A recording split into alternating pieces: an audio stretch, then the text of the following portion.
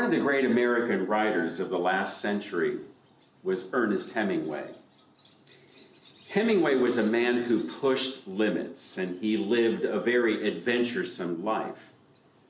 In many of his stories, Ernest Hemingway followed a very simple premise, which resulted in some fairly profound observations when you read his stories. Many people live with the idea that difficult circumstances shape us into certain kinds of people.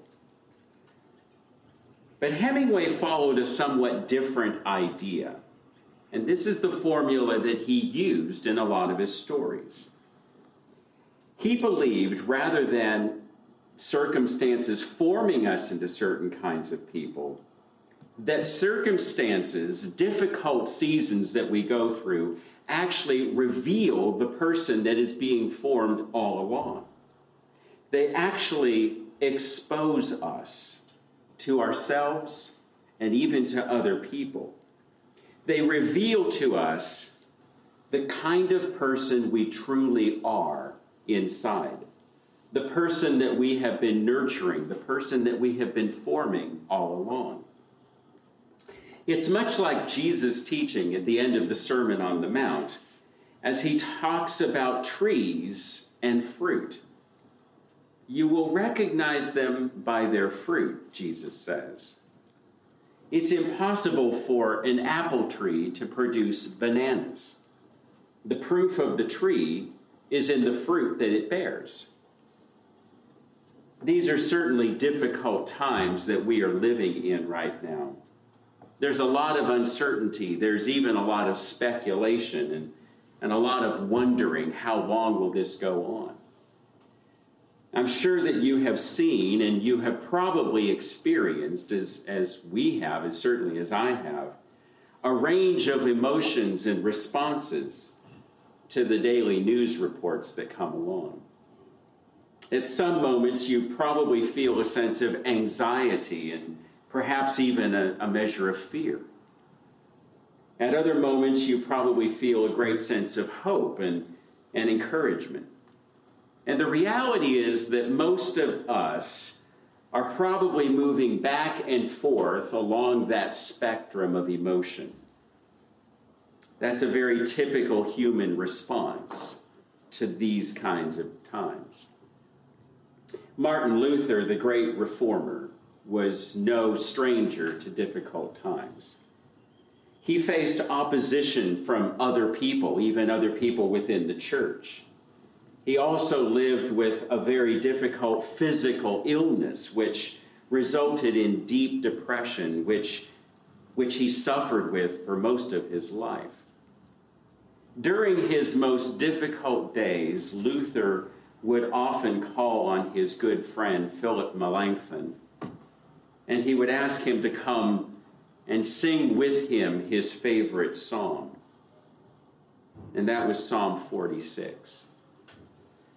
Luther was honest about his own shortcomings as a man as well as a minister.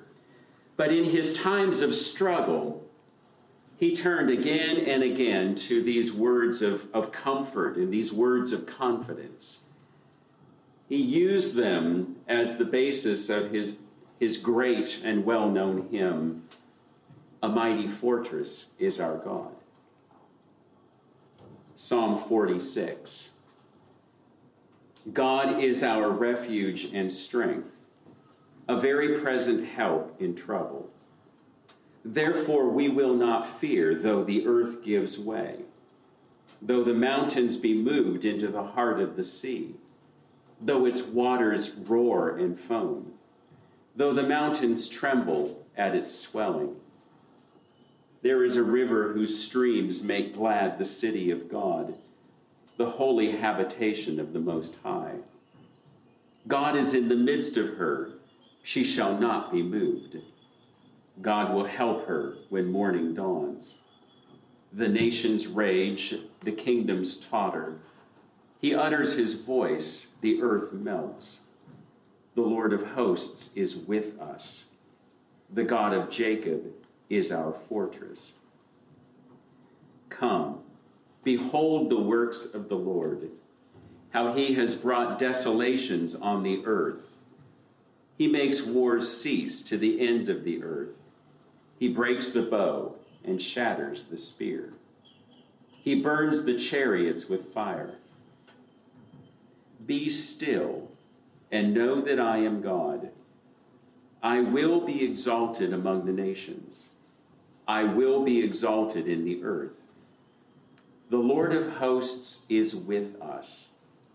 The God of Jacob is our fortress. I believe these are words for us today, regardless of where our hearts are at this moment. Few psalms declare such strong confidence in the Lord when we are facing such real dangers as these times in which we live. The psalm divides very neatly into 3 sections, very obviously. And each section ends with a simple word. It's easy to skip over that word and to just go on to the next section. But it's the word Selah.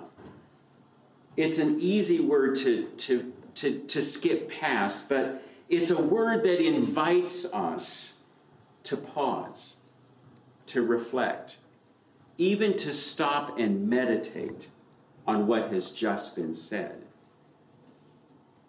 In the first section, we read that God is sovereign over all nature, all the elements of the world.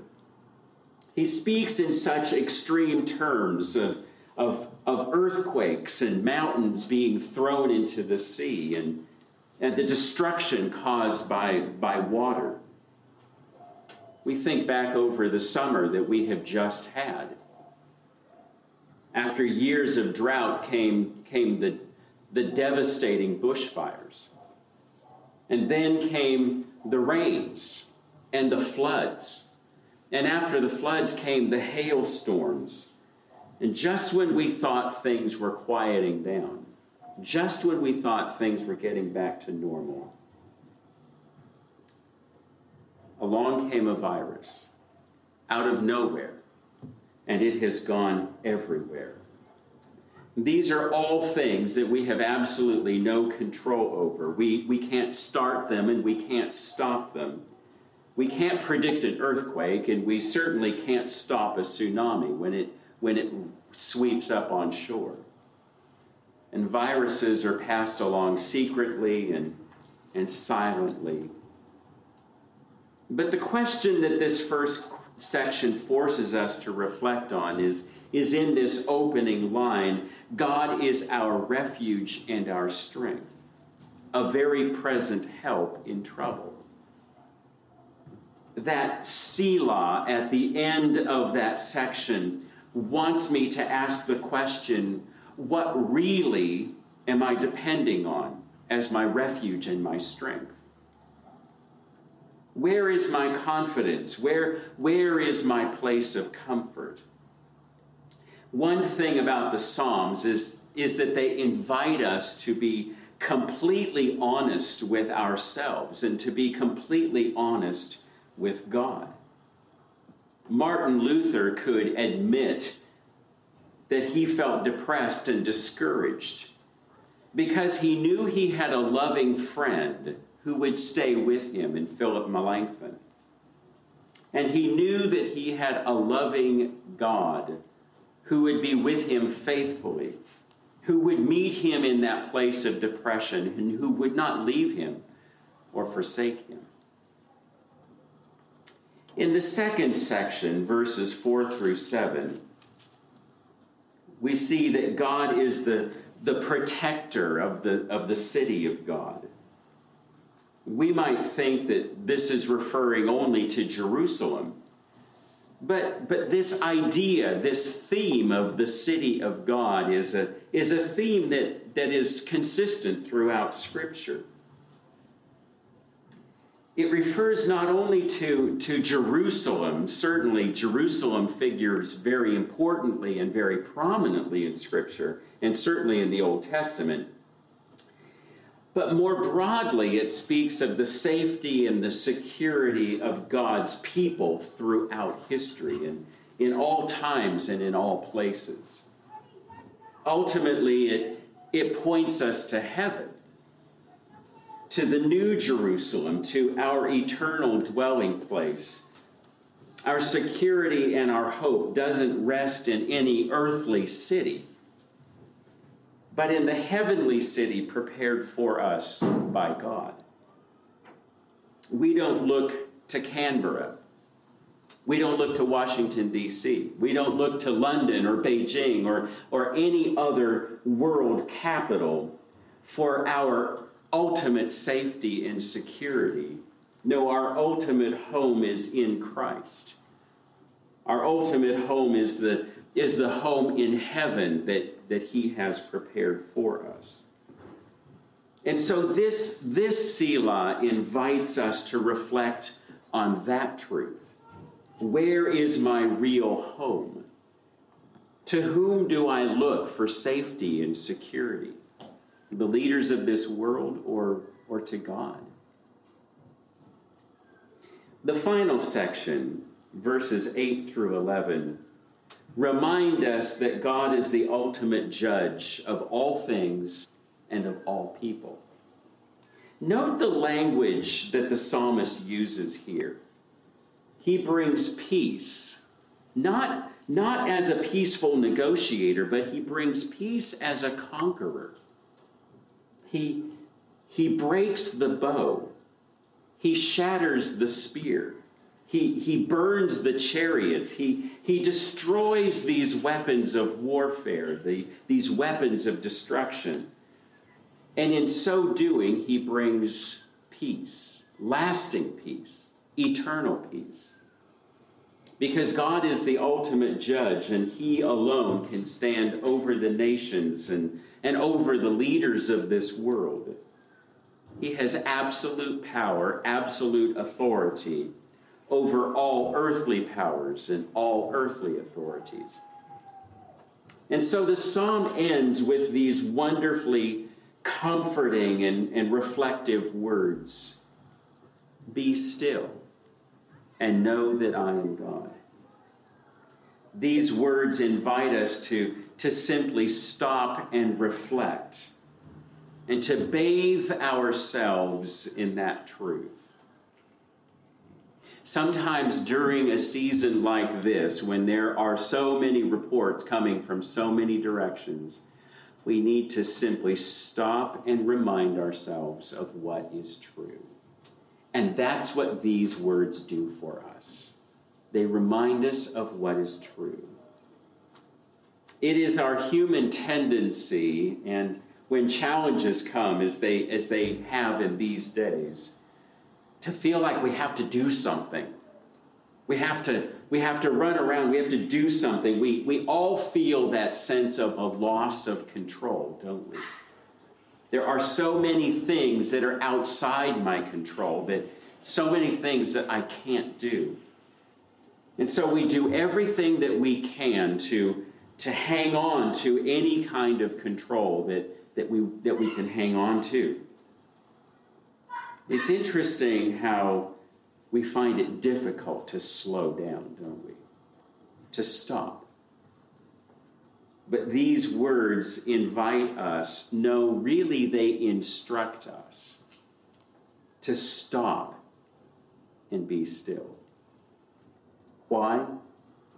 Well, because God is God, and you are not. I am not. So be still and know that I am God. And that's difficult sometimes, isn't it? To simply stop and be still.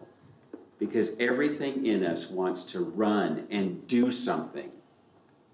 But sometimes the best thing we can do is simply to stop and be still.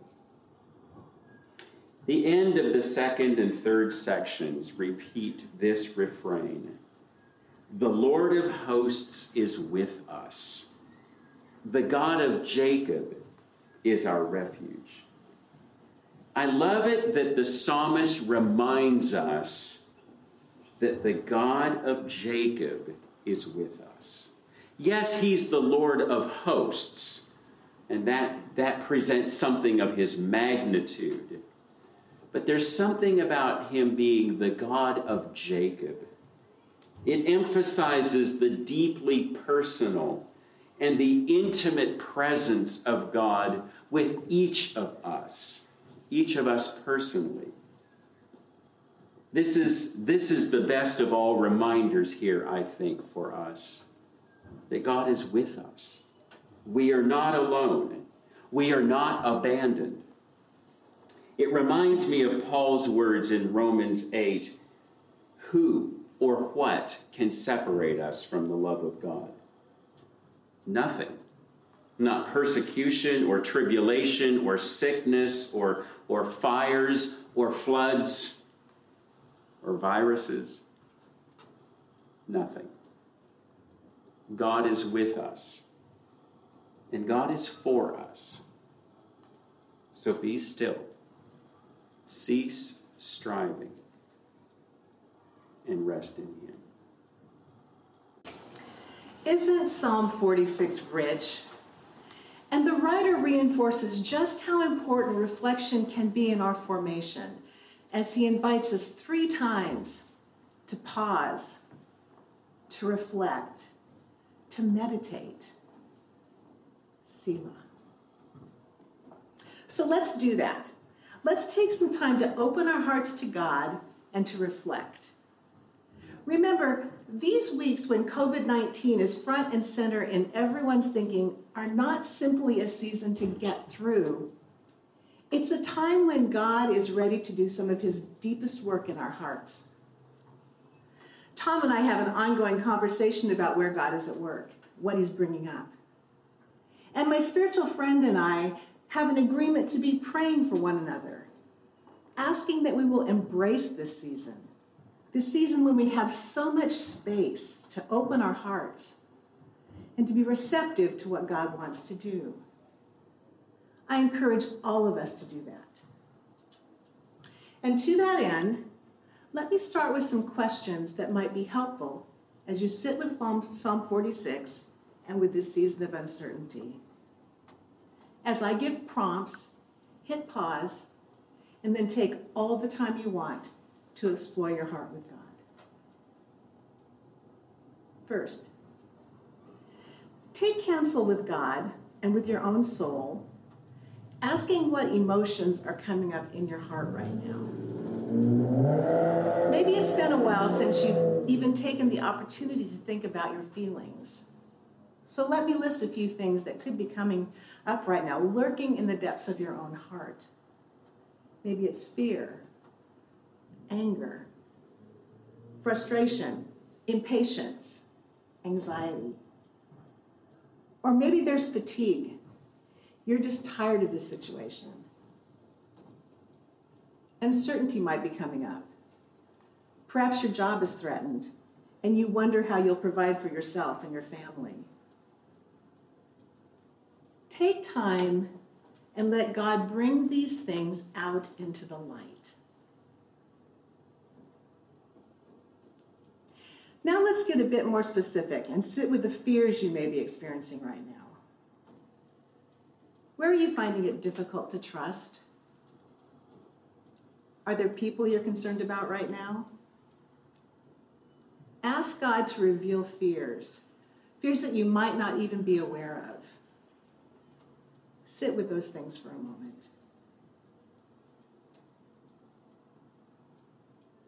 How are you doing with a loss of control?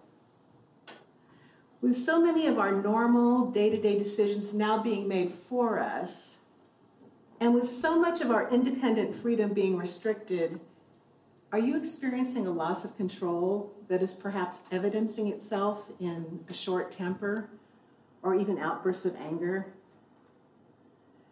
God will meet you in that place. Take time to reflect on what you're experiencing in your heart and let God speak to you about what is there.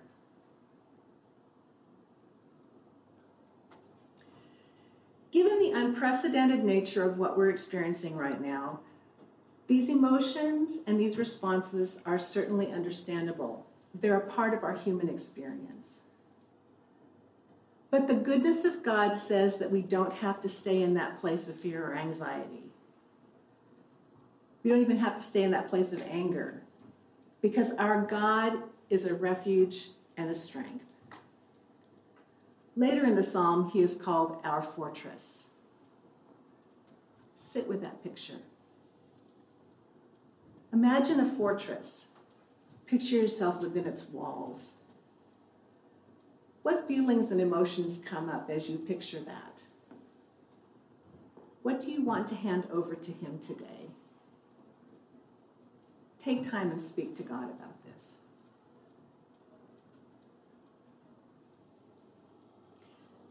To close this time of reflection, I leave you with a meditation from St. Patrick, taken right from Psalm 46. It's become a trusted friend over these past several days. Be still and know that I am God. Be still and know that I am. Be still and know. Be still. Be.